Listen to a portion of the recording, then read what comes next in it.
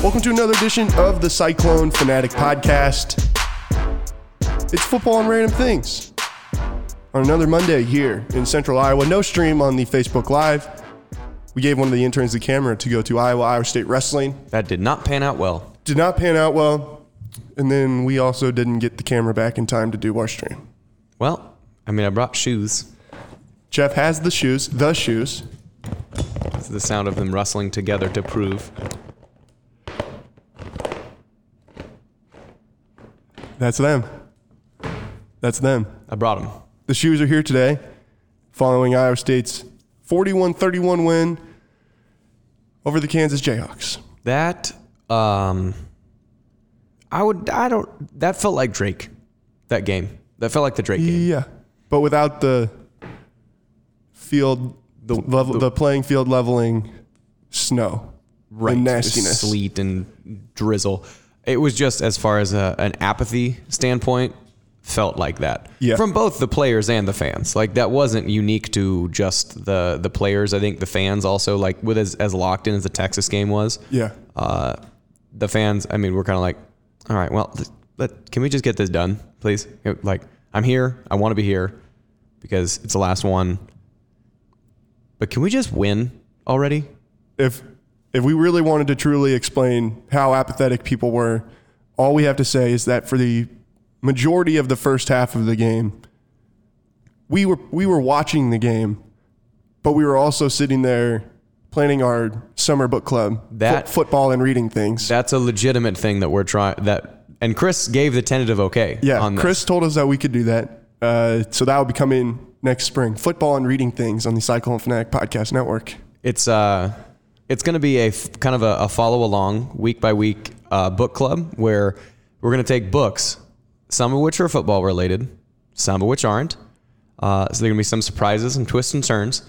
And then because the content, there's a dearth of content after football's done. Like, recruiting will have like certain swells in the summer anyway. But, in the month of June, there's really not a ton you can talk about. And the Olympics are this summer, which is cool. But those don't even start until like the middle to end of July. Yeah, June is the dog days of recording a football podcast. So we don't really have much content to talk about, for at least me specifically. So in an effort to make things actually interesting, we want to do football and reading things. Yeah. Which is, again, going to be a week by week breakdown of books that Jared and I are going to read that we will encourage you all to read along with us. Yeah, and even if you don't want to read them, or maybe you've read them previously, we feel like we will be able to give you a good enough idea. It'll basically be like if we're doing the reading for you, and then we will be your Cliff Notes, Just with a little more sass. With a little bit more sass, and probably considerably more making fun of the books. Depends on the book. Depends on the book. We also have looked into some potential books that would be very depressing, probably. Yeah, we like casually were tossing around like The Grapes of Wrath. Jared's like, that's like 3,000 pages of sadness. Yeah. We're not going to do The Grapes of Wrath because I can't do that again. I read that in like 11th grade English, and I legitimately read about 8 chapters of the 600 in that one and spark noted the rest. I unfortunately don't really have the attention span to read an American classic novel that I know is going to be like hundreds of thousands or like thousands of pages long or something like that. Like, I could read Animal Farm or 1984 because it's like 200 pages. But, you hand me Wuthering Heights or Jane Eyre? No? That's probably not going to happen. No. Sorry, Jane Austen. That's where I'm probably going to show up with for the podcast with the book in my hand and say, Jeff, I did not read this book, and I'm not going to read this book, but I'm here with it. You can tell me about what I should think. Anyway, football and reading things will be coming to a podcast stream near you at the end of basketball season. Yeah. Into, around / after spring football. Maybe we'll do a trailer where we announce the books, or we'll announce them over like a period of time. And we have to have it just real hype. Like, the production quality of that has to be in a world. We'll read excerpts from each book very dramatically. Just the most ridiculous excerpts of each book. So more details coming. But yes, the reason this anecdote got introduced is that idea was birthed in the middle of the first quarter of the Kansas game because we were just watching it being like, this is happening. What else is happening in my brain? Not this. Football and reading things. How did we even find it? You sarcastically, you had a book, it was Original Gangsters, which was like the story of NWA. Yeah, it was the NWA book, yeah. And so like the story of NWA, you pulled it out and like sarcastically like, do you want to join my book club? And then I think like, I just like looked at you and was like, I actually legitimately would. And then you kind of jokingly were like, we should do that on a podcast. And then just, I don't know, it took maybe 5 seconds and I was like, football and reading things. And just because there is a title that could be associated with it, the idea sounds so much more concrete. And then it just like iterated over the course of the half. Yeah. Then we got on Amazon finding books that we could potentially read. It was, let's just say it escalated quickly. And although it seems kind of ludicrous, the volume or I think people would just like, even if it's not the full audience, like this is definitely going to miss at least 30% of our usual listeners, at least. But those that would have fun with it, because I feel like between you and I, again, going through whatever thing we're going to go through, there's going to be some interesting spin on it. It was really funny because all of a sudden people started giving me suggestions for books, and they're giving me some really hot and heavy football stuff. And I'm like, oof, we maybe will do a little bit of that, but I feel like we're going to try and have fun more than we're going to be like, yeah, let's read Urban Meyer's book on leadership. Yeah, which we don't have anything nailed down as far as like what specific books we're going to read, but if there are like specifically like super football intensive ones, like the leadership ones, or like Urban Meyer's book about coaching and stuff, it doesn't really leave a ton of room for like analysis in our vein. Like I could sit and make fun of Urban Meyer for a long time, but I feel like I'll read his book and I'll be like, damn, this guy's a good leader of young men. This is how I could apply this. But the better use of that time would be you just reading the book, and then we don't have anything to do with it. It would be like, yeah, go read the book. Yeah. So you can read this book. We can't give you. We're not going to add anything to it. We're not going to make this any better. I'm not as smart as Urban Meyer. Right. I'm fully willing to admit that. Or as experienced, or as, as many tie-ins or nice fun little anecdotes. I can't. Just this. But something, we have, another couple that we have ideas for that definitely would be more fun to read / talk about. Yes, exactly. Probably more fun to talk about than Iowa State's win over Kansas. A win, but a dud. But we will do our best when we come back on Football and Random Things on the Cyclone Fanatic Podcast Network. Hey, it's Kaylee Cuoco for Priceline. Ready to go to your happy place for a happy price? Well, why didn't you say so? Just download the Priceline app right now and save up to 60% on hotels. So whether it's Cousin Kevin's Kazoo Concert in Kansas City, go Kevin, or Becky's Bachelorette Bash in Bermuda, you never have to miss a trip ever again. So download the Priceline app today. Your savings are waiting. Go to your happy place for a happy price. Go to your happy price, Priceline. All right, you called it a win, but a dud. Should we start with the Iowa State offense or the Iowa State defense? I don't know. I'm going to go offense first because that was the better of the two units for the first time all season. Yeah. Both have been good, but the defense has always been stellar. Yeah. The defense was not stellar. Yeah. This week. It was it just felt like we're here. We're going to win this game. We don't really have to try that hard until the fourth quarter. Yeah. And then we'll probably win anyway. Well, and the thing is so like, even though it was, again, a dud of a win, Iowa State played about as bad as they've played all year. For three quarters. And then the fourth quarter was good, but there were still some slips. Like there were still some huge misses that they had in the fourth quarter. But I think that, you shouldn't ever have this happen. Like you should not get to a point where you're like, all right, we rolled our helmets out and won, because you never want to get to the roll your helmets out game. You don't want to do that ever. It's human nature to do that, especially coming off of, it really, if you retrospectively, I didn't expect them to be this bad on Saturday. And again, it's funny because they still won. So like you can talk about it being bad and still not have that many negative emotions tied to it. But this is a quintessential letdown game. Even if you just like retrospectively look at it, it's there's still a lot left to play on the table. And Texas and Kansas State were the games that were much more in question. Yeah. It's sandwiched right between those two. The Texas game was an absolute thriller that won, that you wanted a last-second field goal. And then right before you go down to play Kansas State in Manhattan, which is another really important game, the Kansas game is just there. And so everybody was naturally going to be like, okay, well, we beat Texas. All we got to do is beat Kansas State. And you forget that there's actually a game there. Now, Kansas isn't good. Let's not.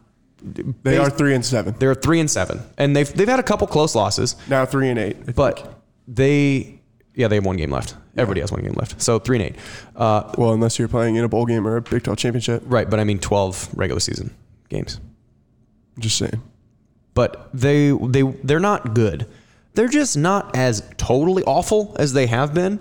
And I think that kind of left the door open if you leave yourself executional lapses as Iowa State did. So really, again, retrospectively, it was the recipe for a trap game between two games that are emotionally important to you. There's still plenty left on the table, and there's one you just assume that's going to be a win to get you to that last game that matters. Yeah. So it was a trap game, and they didn't respond exceptionally well, but they still won. So it was still a trap game, but they still came back to win. And I think all credit to, of all people, Brock Purdy. Yeah. Because, again, correlating it to the Drake game, the studs of the team were the ones that were locked in and came out and played absolute, almost flawless football in order for their team to win. Like, again, last year, I think Montgomery, so I wrote this in my register piece, last year, Montgomery had 33 carries for like 147 yards and 2 touchdowns. This year, Purdy was like 29 of 42 for 375 or something like that with 4 touchdowns and then 1 rushing. It did have an interception, but that interception was a tip ball, which I don't really... Anytime the ball goes straight up in the air, it wasn't a bad decision. You kind of just wave that one off. And probably 5 or 6 more passes plus another 60, 70 yards would have been there if there weren't drops. Yeah. Especially like the one to Tariq Milton where he was wide open at about 18 yards down the field. So he played fantastic, but he would have been probably 425 with 5 touchdowns and a rushing touchdown. Like, it would have been that style game. So he played out of his mind. And that was really the only thing that kept the Iowa State team from being like, okay, we're going to be fine. Let's just pick it up. Where if Brock had a terrible game and had thrown 2 or 3 interceptions, Iowa State probably would have lost that game. Yeah, after he threw the interception, he went 18 for 19 and completed his last 12 passes of the game. Plus ran a touchdown in. Yeah, plus ran for a touchdown, threw, I think, for 2 more touchdowns. Brock was not the problem. No. By no means. And honestly, even the offense really, because Brees got to do pretty much what he wanted to do throughout the game. I was surprised by how well Kansas was able to stop the run. Well, they wholesale committed to it. Yeah. Wholesale. Like, they were stop 28 and make 15 beat us. Well, it didn't work totally. Especially because, again, if those drops didn't happen, which that's one thing that's been really consistent throughout the season, is that they have not dropped passes. But they do continue to drop interceptions. They do continue. Good Lord. But we'll get to the defense here in a bit. But on the offensive side, that is one thing that's been really good, is that they have been focused all the time and they have dropped very few passes, especially those that are so wide open like they did on Saturday. And that comes from just being 98% instead of 100% focused. It's the same thing. Those drop passes are the same thing that caused Iowa State's defense to be as kind of bad as it was on Saturday, was that it was like 98% of the way there. But then that last 2%, because the margins when you're playing Division I, especially Big 12, especially Power 5 football, the margins are so thin, even against a team like Kansas, who's not that good. You can't have that lack of 2% of focus. Right. Otherwise, what happens is what happens on Saturday.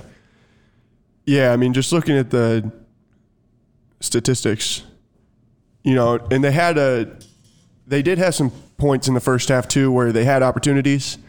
You went for it on a 4th down, like at the Kansas 40, and didn't get it. Which that spot was really bad. Yeah, it was really 3rd down spot. Yeah, really poor officiating.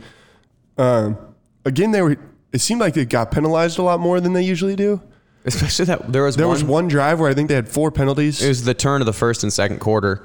They had a 1st and 10, 1st and 9, because there was a penalty on Iowa State with Sean Shaw holding down the field. So it was 1st and 10, 1st and 9, 2nd and 2nd and 28, 2nd and 18, 3rd and 9 on the same set of downs because of the absurd penalties. Yeah.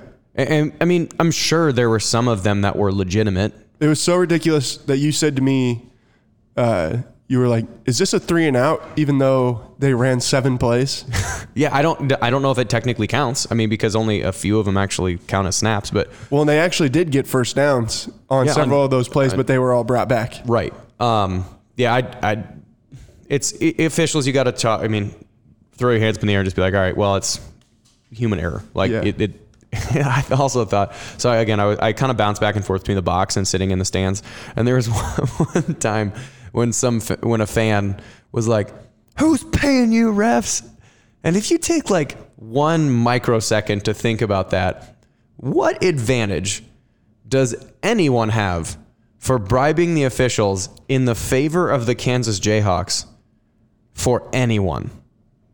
Like, Kansas winning does nothing good for the entire conference. Well, it does for Kansas. Wouldn't it do them some good?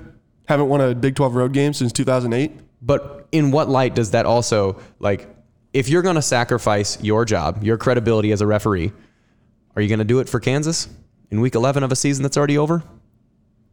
No, you're not. Probably not. You're not. Yeah, I can see where you're coming from. There's because if that gets found out, it's all over. Like, you wouldn't even probably get to do middle school games anymore. No, you'd be done. You'd have the scarlet letter of bribery there. At that point, then I would feel like there would have to be some sort of investigation into all of the officials. If someone is going to take a bribe on behalf of Kansas in week 11 when they've already lost, it would truly damage the integrity of every official everywhere. Because it'd be like, wow, these guys might actually be complete idiots. Yep. I thought that was funny because like if you take 0.1 seconds to think about that, it's like, it doesn't make any sense. It just, I don't know. It was, again, human error. But totally beyond the point. Iowa State got to do what they wanted on offense and defense, or excuse me, on offense. They dropped some passes, so focus-wise wasn't there. For them, I think you can learn from that tape because for the most part they did play pretty well. You can learn from the couple mistakes or where these penalties came from or why these penalties happened. Right. It was another positive reinforcement of how good of a decision maker Brock is, and how good of a decision maker Breece Hall is. They're both, really young players, but they're both extremely smart. And I think probably my favorite Breece Hall move of the year was in this game when he had a Euro step, like a legitimate 1-2 Euro step in the open field against the safety. And I don't know if the dude like fell down, but just whiffed entirely. And when you watch it from the side, it kind of just looked like he like staggered his feet a little bit. But when you watch it from behind, the amount of wiggle that he put on that, like, I think in the box, I literally went, "Oh shit!" Yeah, like in response to his movement. So I apologize for the little profanity there if someone has it on speakerphone. But like that was my immediate reaction, was genuine shock of how good that open field move was. And Brock and Breece do that all the time. Yeah. The one time that wasn't true for Breece was there was a 3rd and 1 on the first drive of the game, and he had the first down had he put his shoulder down to take it, but kind of saw that there was open field on the side, thought he could get there, didn't, lost yards. That was the one time that his decision-making, I guess, if I can recall, the one time his decision-making wasn't great. But between the two of them, again, it's just smart, good, solid football that even if they're not at full capacity, because they make good decisions, they're going to be fine. Right. Yeah, I think the play of the day that was like an ultimate, like, whoa play was the one where they had LaMichael Petway go out to one flat. They had guys running down the field. Brock kind of steps up in the pocket and felt everybody coming around him. And then after he had been looking to his left, immediately, like in a split second, turns to his right, flips it to Breece, and they scored a touchdown on it. And it was like one of those, whoa. Yeah. Okay. It was like a whoa moment where you didn't know whether or not he really even knew he was there. It was like a feel thing. He was just like, oh yeah, I think he's over there. I feel like he's over there. Flip it out there. Breece goes and makes the play to get in the end zone. Yeah. And that's kind of, again, we've harped on it time and time again. Like that is Brock's strength, is decision-making and accuracy. It's those two things of being really smart and putting it where it needs to be in order for the play to be successful. Like I also love that they went for it on 4th down again, just to you have the opportunity to end the game, not prolong the game, and you're you're also empowering your defense by that choice, because you're only up at that point by 3 because the missed extra point. A field goal ties it, sends into overtime. But you, by going for it on 4th down from, it was the 6? Inside the 10. Yeah. 4. So inside the 10. You, by going for it there with, a minute 40 something left with no timeouts for Kansas, you're essentially saying, even if we don't get this, I have enough confidence in my defense, despite how poorly they've played, to come up with a stop. And so if you're a defensive player, you kind of feel that confidence, because they're going to say, hey, you're going to go win us the game if they don't right now. So it was a reinforcement. I love the call. And again, it was further bolstering the point that Brock Purdy is the guy that would make the good decision. There's no chance that you were going to do anything other than let 15 make the right call. In any critical moment that's happened, specifically towards the end of the season, but even just, for the most part, the entire season, whenever you've needed one thing to happen, it's not been a handoff, it's not been, or an end around or something like this, or even like a predetermined, like a boot where you have 1 or 2 options. It's going to be a whole field survey of what's going to happen. And you're just going to trust that you're, like, in that context, again, it's 4th down, you have a lead. Option number 1, best option, throw the ball in the end zone, score a touchdown. That's obviously clearly, or run the ball into the end zone, score a touchdown. Next best option is actually just don't turn it over. Like, you can take a sack. That's fine, because they're already in a really long field. If you take a sack, you possess the ball, it's turnover regardless. But if you were to throw an interception or fumble, then that kind of opens the explosive play list. And that also goes for the 3rd down call. Like, the 3rd down and 4th down were both Brock Purdy. It's your decision. I think it was a designed run on 3rd down. Yeah, probably like a quarterback power. They probably planned on having gone for it on 4th down, but on that 3rd down play, obviously best case, score a touchdown. Awesome. Second best case is don't throw an incompletion. Is if you're going to throw it to someone, because then that whittles another 40 seconds of play clock off the clock. Right. So they just trusted Brock. Then, granted, it was a run play, but they just trusted Brock to do what needed to be done. On 3rd down, score or get tackled. On 4th down, score or don't turn the ball over. Awesome. Cool. I can do that. And he rewarded them by, I had no idea that Sean Shaw was going to be found in the back of the end zone. I thought he was going to have to do, a Will McElvain double back and go all the way across the field. Saw him coming through. Boom, touchdown, game over. Yeah. Yeah, and that was not even really like his first option. I think that was a scramble drill. Yeah, that was a scramble drill, and Sean Shaw just made a good play just to kind of close the game right there. But how good's that kid going to be? Yeah, he's really good. You know who else is really good? Charlie Kohler's really good. Yes, he is. 6 catches for 100 yards. As a tight end. Should have had a touchdown as well, but had a play called back because of a penalty. He is very good. I imagine that he will get to go to Orlando and be at the Mackey, like at the awards. Oh yeah, ceremony. I would be very surprised if he's not a finalist for that. I think. And as a sophomore, yeah, which is really cool. The other like interesting piece of Saturday was how many records did Brock break that we were kind of like, yeah, okay. Well, we knew he was going to break them all. Yeah. Had already talked about how he's going to break them all. Passing yards, completions, total offense, and consecutive games with a touchdown. Yeah, he already had that record, I think, or he tied it or something. Yeah, 11 consecutive games with a touchdown. Rushing touchdowns by a quarterback. Because I thought he moved to 5th. Oh, okay. Yeah, he needed like 4 more rushing touchdowns. Oh, okay. Yeah, but still, he's close in that one too. He's got like a top 5 number. And yeah, it was. I mean, Iowa State put up 41 points. Ho hum. Yeah, put up 41 points, and we're like, man, they played bad today. I think the offense didn't. Yeah. The offense did what they needed to do again with 15 being 15. The defense was not good though. Another shout out to LaMichael Petway too. Yep.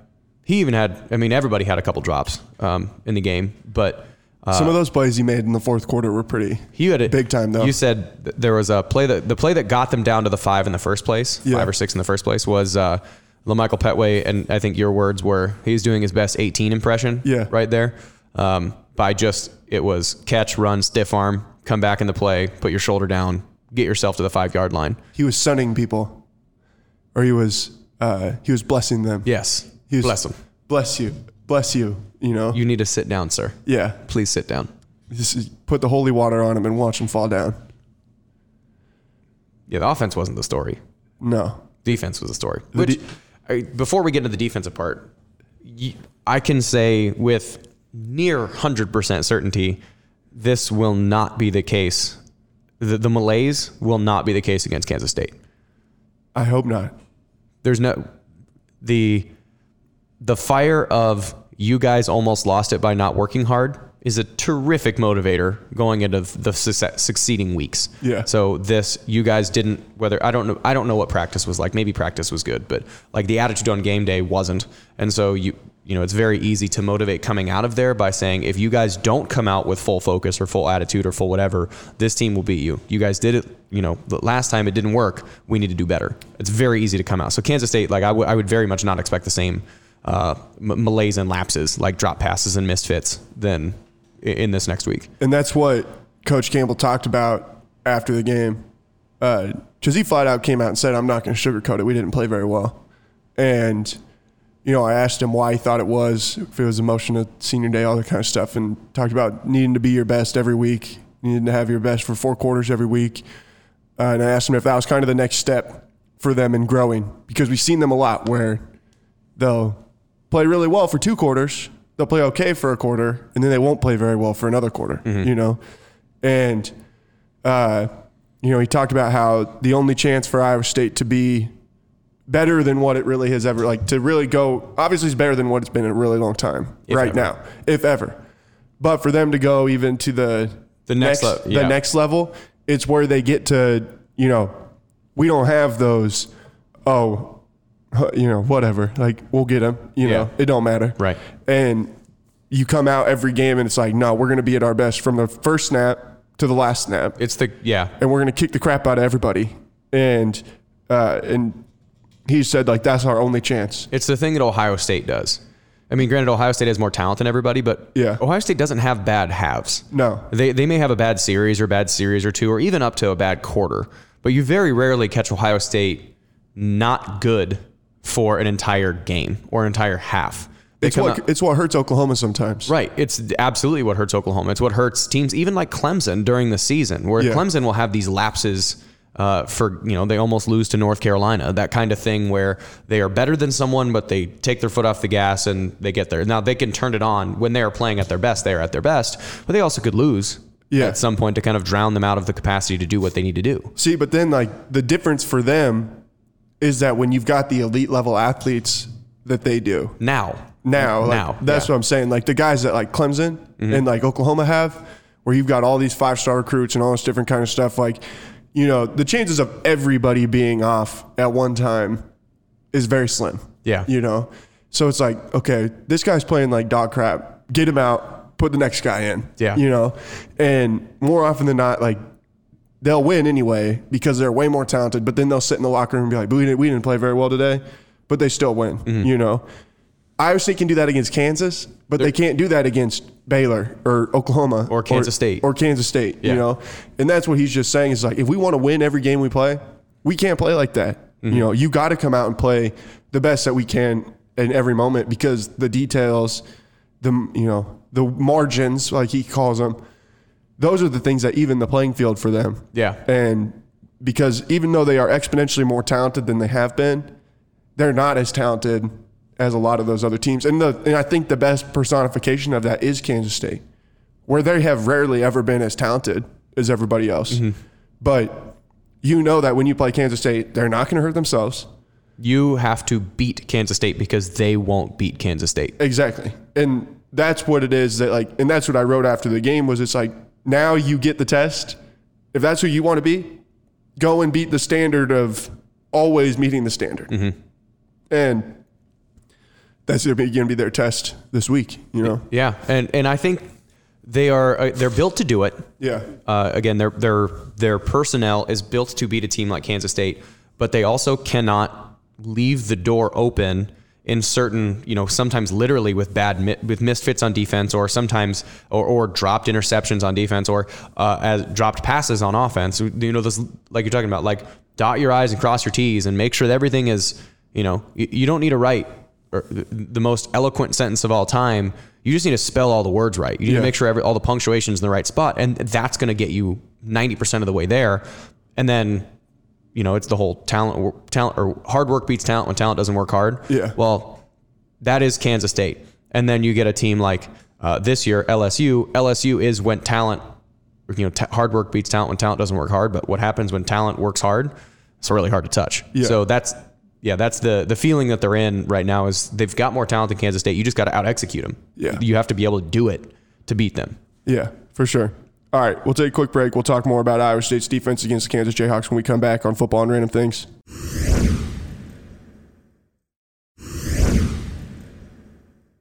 Welcome back to Football and Random Things on the Cyclone Fanatic Podcast Network.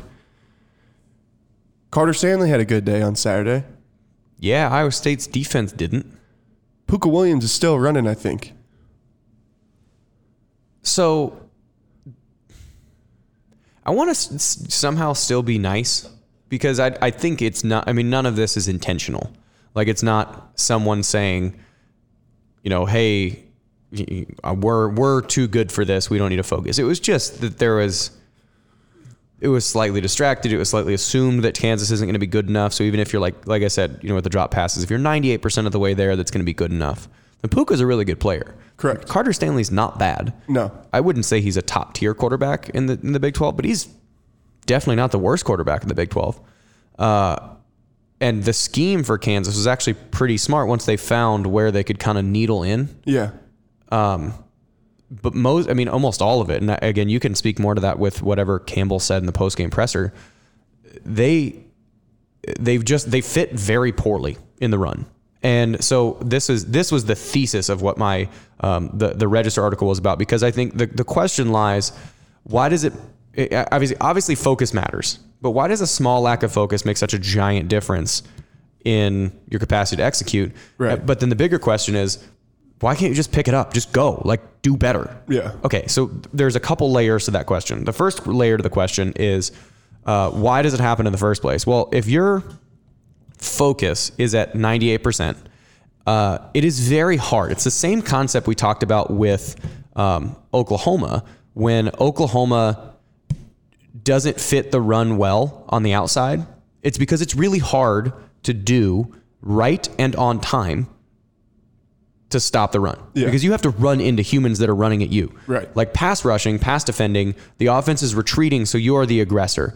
In the running game, the offense is attacking the defense, so you have to physically make a concerted effort to stop them, and it's physically uncomfortable to do. And so when you're 98% of the way there, the little hard details of trying to cross someone's face or trying to, get your foot in the ground faster or, staying up the field instead of trying to make the tackle, instead of, you're avoiding contact, whatever it is. Like the last little 2%, that's what makes the difference between filling every gap and not filling every gap. Now, this also doesn't mean that all 11 dudes in the field had this same feeling. So let's say, and Jay Jordan was the guy that kind of provided this analysis of it, because I thought one thing and he was like, well, that's not necessarily it, but he was watching it and he goes back and rewatches it and takes notes about what happened. So the example on this is example number 1, which leads to 2, which leads to 3. Example number 1 is Pooka Williams had about 45 yards in the first half, mostly straight downhill. He didn't get a lot of edge success in the first quarter. So he was running more or less A and B gap, which is, right next to the center and the guard, just right downhill. And because of that, or in order to get that, there had to be some, whether it's linebackers or defensive linemen, that were not fitting totally right because it was hard to do. And in this case, it was Tucker Robertson. Didn't fit perfectly. And because of that, Mike Rose and Greg Eisworth were having to play farther towards the middle of the field in the first quarter to make tackles to stop the play because it was misfit by someone else. So in their first quarter, they were playing towards the inside because they had to in order to get the ball on the feet or on the ground. Come in the second quarter, beginning part of the second quarter, Pooka, it was a third and 1. Pooka goes straight up the middle. Rose and Eisworth, from habitually having to cover for at least 3 or 4 or 5 different times where there was a run fit that wasn't proper in the middle, Mike Rose and Eisworth were shading over to try and cover this B gap play, and they didn't play up the field as much as they needed to. Because if they trusted their teammates to do it the right way, they could just play up the field, even with the line of scrimmage, where Mike should have been, is up on the line of scrimmage. If there's a bounce, then he would be able to take that bounce. Or Eisworth was an alley player, meaning he was supposed to play between the receiver and the tackle. Those two guys should have been on the side. But because they had to make plays towards the middle, neither one of them fit it expressly right. So that 45-yard run by Puka meant that the Rose and Eisworth, who should have been outside, weren't outside. They had to play inside because they thought there was going to be a misfit anyway. Well, in there trying to cover for somebody else, they opened up their own mistakes, their own gaps that should have been there. So Robertson, Rose, and Eisworth all had something to do with that big 45-yard run that he bounced towards the Iowa State sideline. That should have been stopped by any one of those three. Well, because of then the success of outside running and Puka being really, a really aggressive player that most of the time is going to have the ball, the other safeties, like Braxton Lewis, I don't know if he was in on that play specifically, but the other safeties were probably coached to be able to play downhill a little bit faster just because they need to go trigger to tackle because there is a lot of open space. Later in the game, this, again, 1 to 2 to 3, one misfitting in the first quarter made the linebackers and safeties come together in the middle of the field where they shouldn't have been. Second play, they come to the middle because they shouldn't have been there, which led to a bounce, which meant that the safeties then had, like the other safeties like Braxton Lewis, had to play out towards that, assuming that it was going to be a run play. They had to contain that alley or that force where they shouldn't have been because that should have been Eisworth, not Lewis. Well, now they're playing outside of it. So that Puka Williams touchdown, it's a wheel route out of the backfield.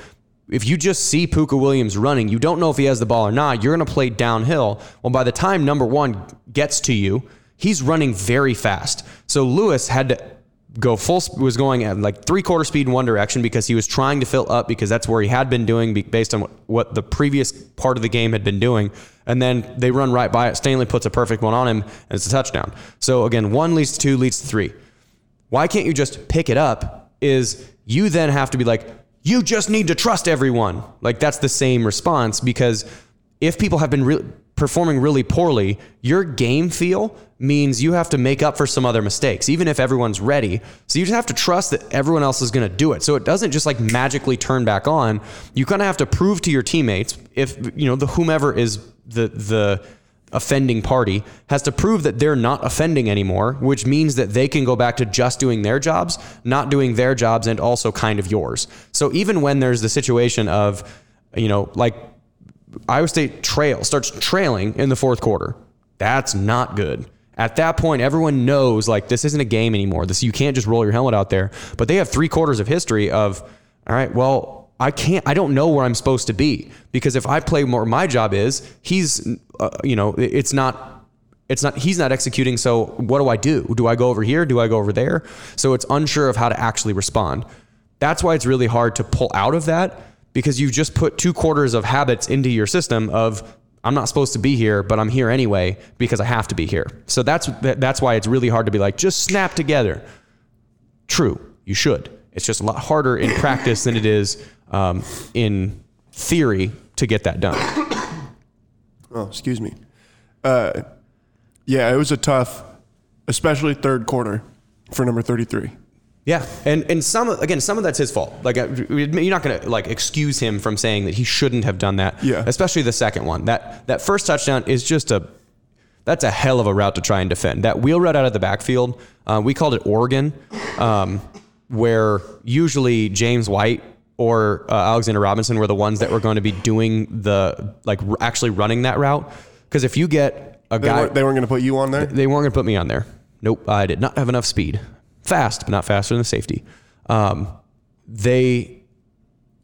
If you get a guy running at full speed, it is really hard to go from forward charging to keeping up with a back pedal like that.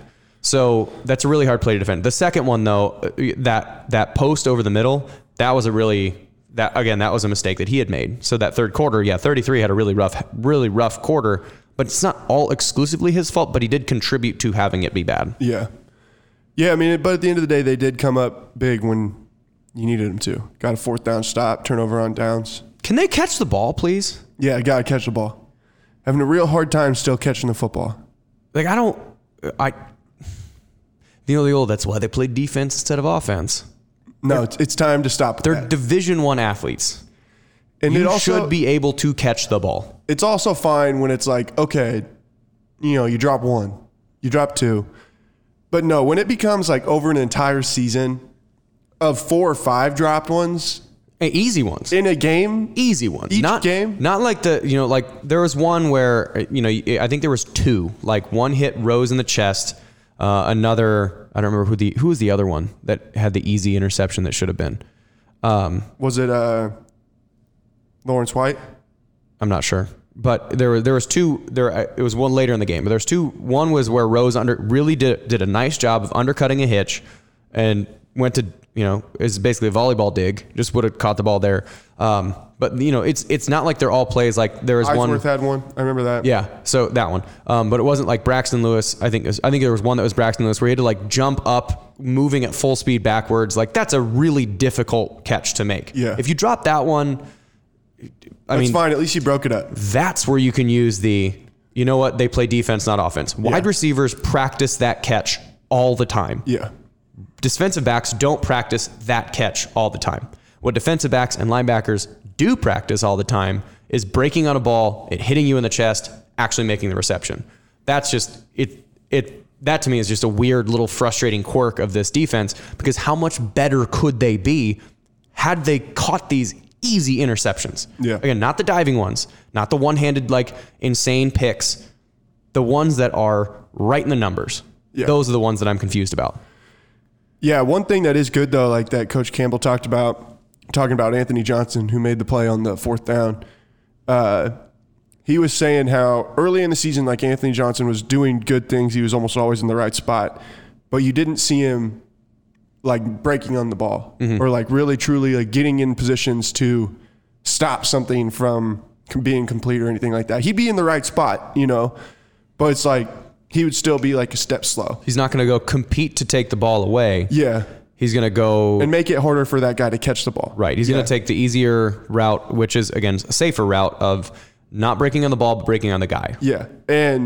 But then Coach Campbell said, like, now you're starting to see where he's breaking on the ball. He's getting in there to like knock the ball away from some people, like not where he's hitting the guy and the ball's falling out. It's like he is taking the ball away. Yeah. And that makes you think 10 is going to get there too. Yeah. Well, and that's what he said. Like he also mentioned just like the reality of it is, man, we got pretty spoiled there for a while with that position. Yeah. The guys that they had there, Especially with Peavy. I was going to say like number 10 was pretty damn good, and even DeAndre Payne. Yeah, DeAndre Payne was pretty damn good too.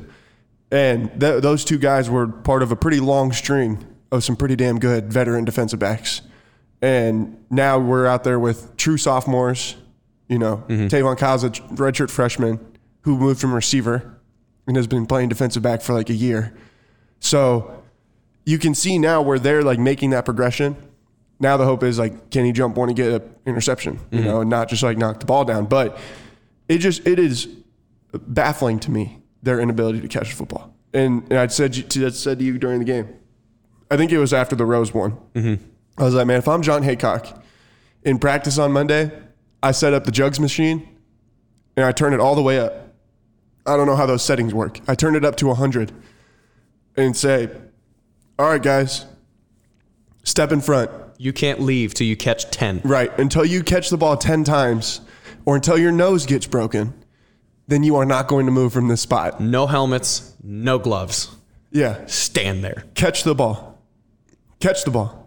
And I think part of it comes, and to a little bit of credit to a defensive player, one of the reasons, most of them do have actually pretty good hands. Like just, they're good athletes. But you're not expecting that the ball is going to be right to your chest. So, it's someone walks in the, you're at a tailgate and someone walks out of the truck and tosses you a beer. You're like, oh, I didn't ask for one. And then like you can bobble it and catch it, but you're just not expecting and prepared to actually catch said beer. I am always prepared to catch the beer. Always. Just It's like the Matrix. Yeah. It's actually like you catch it and then just with one hand, just Yeah. pop the tab on it without even taking your other hand up. It actually would be where someone could throw the beer and it would be way up here. And I would just put my hand out and somehow magically It would magnet it is down. like drawn into my hand. But yeah, it's just, you're not expecting that the ball is going to be thrown to you. So you're not preparing to catch it. You're preparing to defend the pass. So to their credit, that is there. But again, some of these yearly easy ones, to be that next level team, like we were talking about, which I think now is the goal. I think it's a very reasonable goal. At the start of the season, that wanting to win 9 to 10 to 11 games, like that was like that's a cool thing to shoot for. But it seems like it's a little bit of a stretch. Like the over-under for Iowa State wins was 8.5, which still within play. But like the over-under is 8.5, and like, okay, that's 8 wins is more realistic. 9 wins is realistic. The 10-11 win mark, it still seems a little bit of a pipe dream. I think emotionally, you can really stand on the fact that Iowa State's next reasonable goal is to be in that 9, 10, 11 win regular season, to be that next level team, to not have the couple losses here, a couple losses there. I don't think we can be disappointed with how long that takes, unless it starts drawing out to be 5 or 7 years before Iowa State starts getting to that. But in order to get to that, you can't leave stuff like that on the table. I mean, that's why the best defenses are the best defenses. That's why, you can't throw the ball against top corners. You can't throw the ball against top linebackers, because that's what they do. Luke Kuechly is Luke Kuechly because he's smarter than you. He's in the right spot. And then once he's in the right spot, he's making the play. And I think that counting on making the play is what is one of the things that is involved with Iowa State getting to the next level of being that dominant team that when people look at it on the schedule, like you look up and down the Big 12, I think there are probably, I would say Oklahoma State, I'd say Baylor and Kansas State are the ones that you can Baylor now, they have to have a prove it year, but can consistently year in and year out, and I'm not going to put Texas in this, get year in and year out, they're going to give you a hell of a game, and they're expecting to win. Yeah. If Iowa State wants to be in that category, or even up above that Kansas State, up above that Baylor, up above that Oklahoma State, up there with Oklahoma, they're going to have to do these closeout things to actually win games. So, I'll give you some numbers that should explain why, obviously we wanted to win 11 games, whatever. Mm-hmm. Wanted to go to the Big 12 title game. I'll give you some numbers for reasons that shouldn't be discouraged by not doing that. Jeff, do you know what year the Big 12 was started? The Big 12 or the Big 8, like the actual Big 12 itself? Just the Big 12, the Big 12 era. 1997. 1996. Yeah. So 23 years. Okay. Iowa State will finish above 500 in conference play for the 3rd consecutive season and the 4th time overall in those 23 years. So less than 25% of the time, less than 20% of the time in the history of the Big 12, Iowa State has finished above 500. This is the first time Iowa State will finish above 500 in league play for the 3rd consecutive season since 1976 to 1978. Iowa State will finish with a winning season for the 3rd consecutive season. The only other time since that has happened since 1928, in 81 years, right? 91 years. 91 years is 1976 to 1978. So it's happened twice in 91 years. This is the first time Iowa State has had 3 consecutive seasons with 7 or more wins since 2000 and 2002. 2002. This was Iowa State's 5th game in conference play with 30-plus points, tying a school record. Yeah, I think that's probably the best ones to say there. So this is basically unprecedented in the history of Iowa State football, what they are doing right now. And they're learning along the way. And they return a lot of the key pieces for that 3rd team next year. 4th. They said that for the 3rd consecutive season. That's what I'm saying. This is the 3rd team. Right. So then the most of the key pieces from the 3rd team will be back for the 4th team. For the 3rd team. But either way, yeah. So and I think Chris mentioned this a while ago when this was back when the swell of disappointment was there, which I think is starting to subside. Yeah. Hopefully, again, I think it stays subsiding depending on what happens on Saturday. But during the swell of disappointment, I think one thing Chris had said, and it might have been Brent, said that the season in and of itself is judged upon the one that follows it. Of if Iowa State goes out and, knock on wood here, loses 7 games next year, you're going to be like, damn, there are so many opportunities they missed this year. But if, as we all expect, if next year is as good or better, then it doesn't seem like, it's missed opportunity. It seems like lessons that you're learning from. Yeah. And I would say this is, again, like I point back to that Oklahoma State game. Things weren't going well. They panicked. They went to Brock Purdy. That didn't end up working out. They didn't end up making the comeback. They still lost by 7, but it was not as close. The 7 felt bigger than it was. Mm-hmm. And then immediately the next game, they're in almost the exact same position against a team that's better, and they don't do that. You take a lesson and you apply the lesson right now. This Kansas malaise that you can see, based on their track record of taking lessons and applying lessons, you'd be hard pressed in my mind to find another time where Iowa State sleepwalks for the next 2 years, because this is just one of the things that they can point to and say, do you remember Kansas? Do you remember almost losing at home on senior day because we didn't focus? Let's focus. Let's go. Mm-hmm. And then it automatically clicks kids in to be like, that's where I remember feeling that. I don't want to feel that again. Yeah. And it's just like, you think back to even last year, like they were really close to going to the Big 12 championship game. People don't really think about that anymore. Mm-hmm. Like we think about, went to the Alamo Bowl. It was a very successful season, even though you lost the Alamo Bowl. Like you don't think about about it as being disappointing in any sense, because obviously they came back the next year and have been really good again. Yeah. And I think everybody would probably agree that this year's team would most likely beat last year's team. Right. I think they would, at least. I think they would too. And we all would say that last year's team and this year's team would have beat the 2017 team, which I think will probably end up being the most revered until whatever they go and do in the future, just because of the fact that they were the ones that really turned things. Mm-hmm. But these last 2 teams have been exponentially, I think, better even than that one was. So it's like, it's weird how once you have the success, like you continue, like you start to look back and be like, man, those are a really great team. Mm-hmm. Like that was a really fun team. Yeah. And you can feel a lot better about them than maybe you did even in the moment where you're like, there were some times where you're like, man, this is tough. Yeah. Like in my mind, it comes back like my redshirt junior year, 2012. We go down to Memphis, and it was a good season. Like nothing was great or awful about it. We had gone to back-to-back bowl games. We went in 2011. Obviously, it was the Pinstripe Bowl year, and that was fun. It felt like it was an upward trajectory, and then kind of plateaued at 2012. And so it makes 2011 seem like, oh my God, that was an amazing year. And then 2012 kind of flattens out. We lose in the Liberty Bowl, and the next year in 2013 just fall off a cliff. Yeah. So it makes it seem like 2012 then was a missed opportunity year because we didn't hit it. Well, again, you look at again last year, it doesn't feel like a missed opportunity year. It feels like a teaching year. Yeah. Of we're learning how to do better. Guys are just getting their feet wet. Well, now if you look at the quote guys that are getting their feet wet, it's Downing, it's Purdy, it's Hall, it's Shaw, it's the corners, it's it's the additional safeties that they're rotating in. Like it's these guys that are just learning how to play. And these duds like they have against Kansas, I think are going to become much sparser as they go, because as they start to kind of climb towards that excellence that they know they're going to get to, the remembrance of what is happening is not going to be a thing that just passes and they forget about. It's going to be something that sticks in their memory to say, we need to not do this again. Yeah.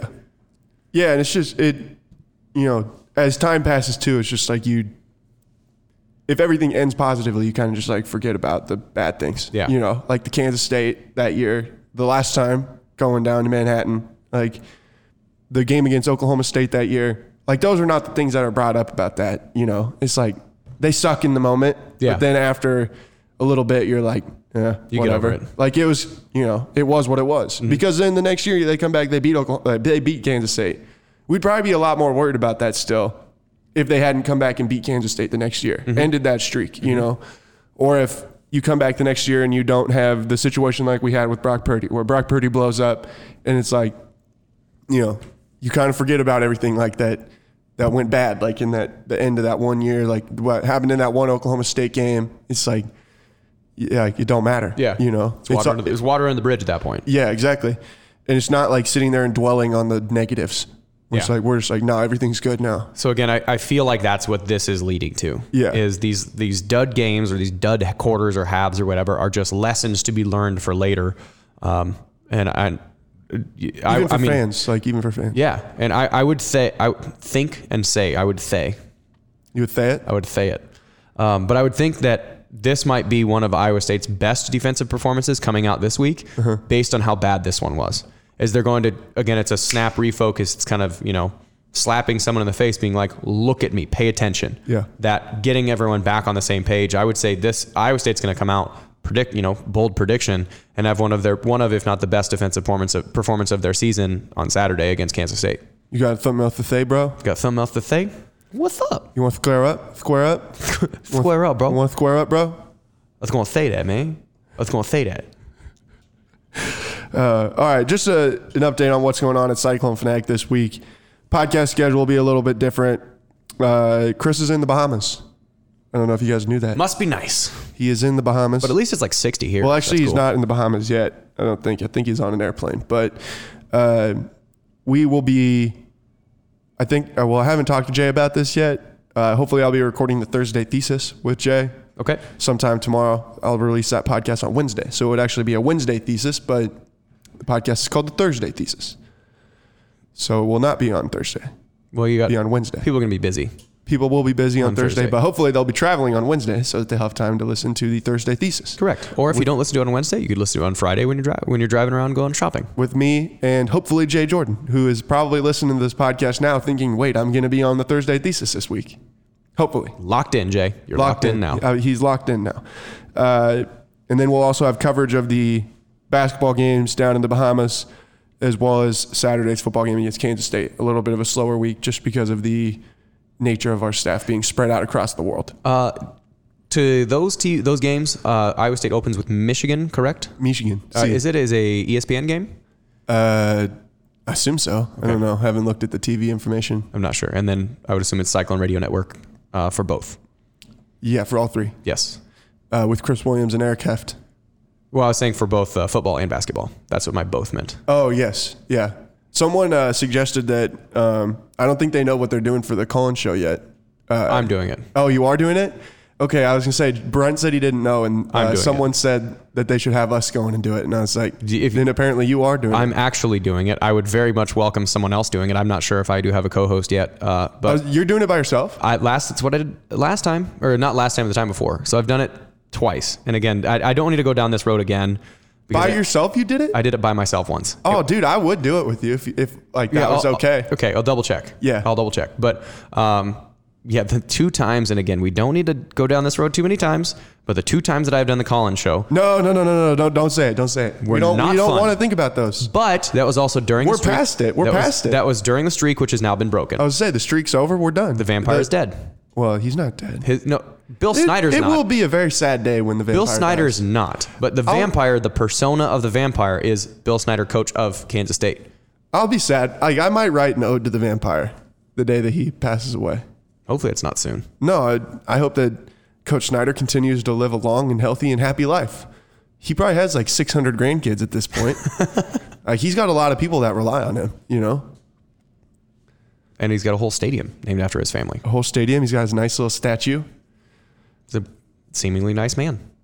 I mean, yeah, he writes everybody letters and, Do you think he still writes letters to people? Or just writes letters and sends them and they go nowhere. He just writes them and puts them in a time capsule. He's writing Tom Osborne a letter. Yeah. Well, he actually was at Nebraska at one point with Tom Osborne, like at practice. I saw a picture of that. Oh. It hasn't worked very well. Well, I guess it worked on Saturday, but hasn't worked out very well other than that. Nebraska's got a whole lot of culture to change. Yeah. First. Well, apparently Maryland's culture is worse. Did you see the score of that game? No. It was 54-7. Oof. In College Park. Oof. Yeah. That's not good. Tough day for Mike Loxley. That's not good. No, it's real not good. All right. I think that's everything. Football and reading things. I'm excited. Football and reading things. If you guys do have suggestions, tweet them at Jared. I probably won't get on and see him on my Twitter. So tweet him at Jared. Yeah. If you have reading suggestions. Reading suggestions. I love to read. On football and reading things. Football and reading things. We'll talk to you guys again soon. Peace.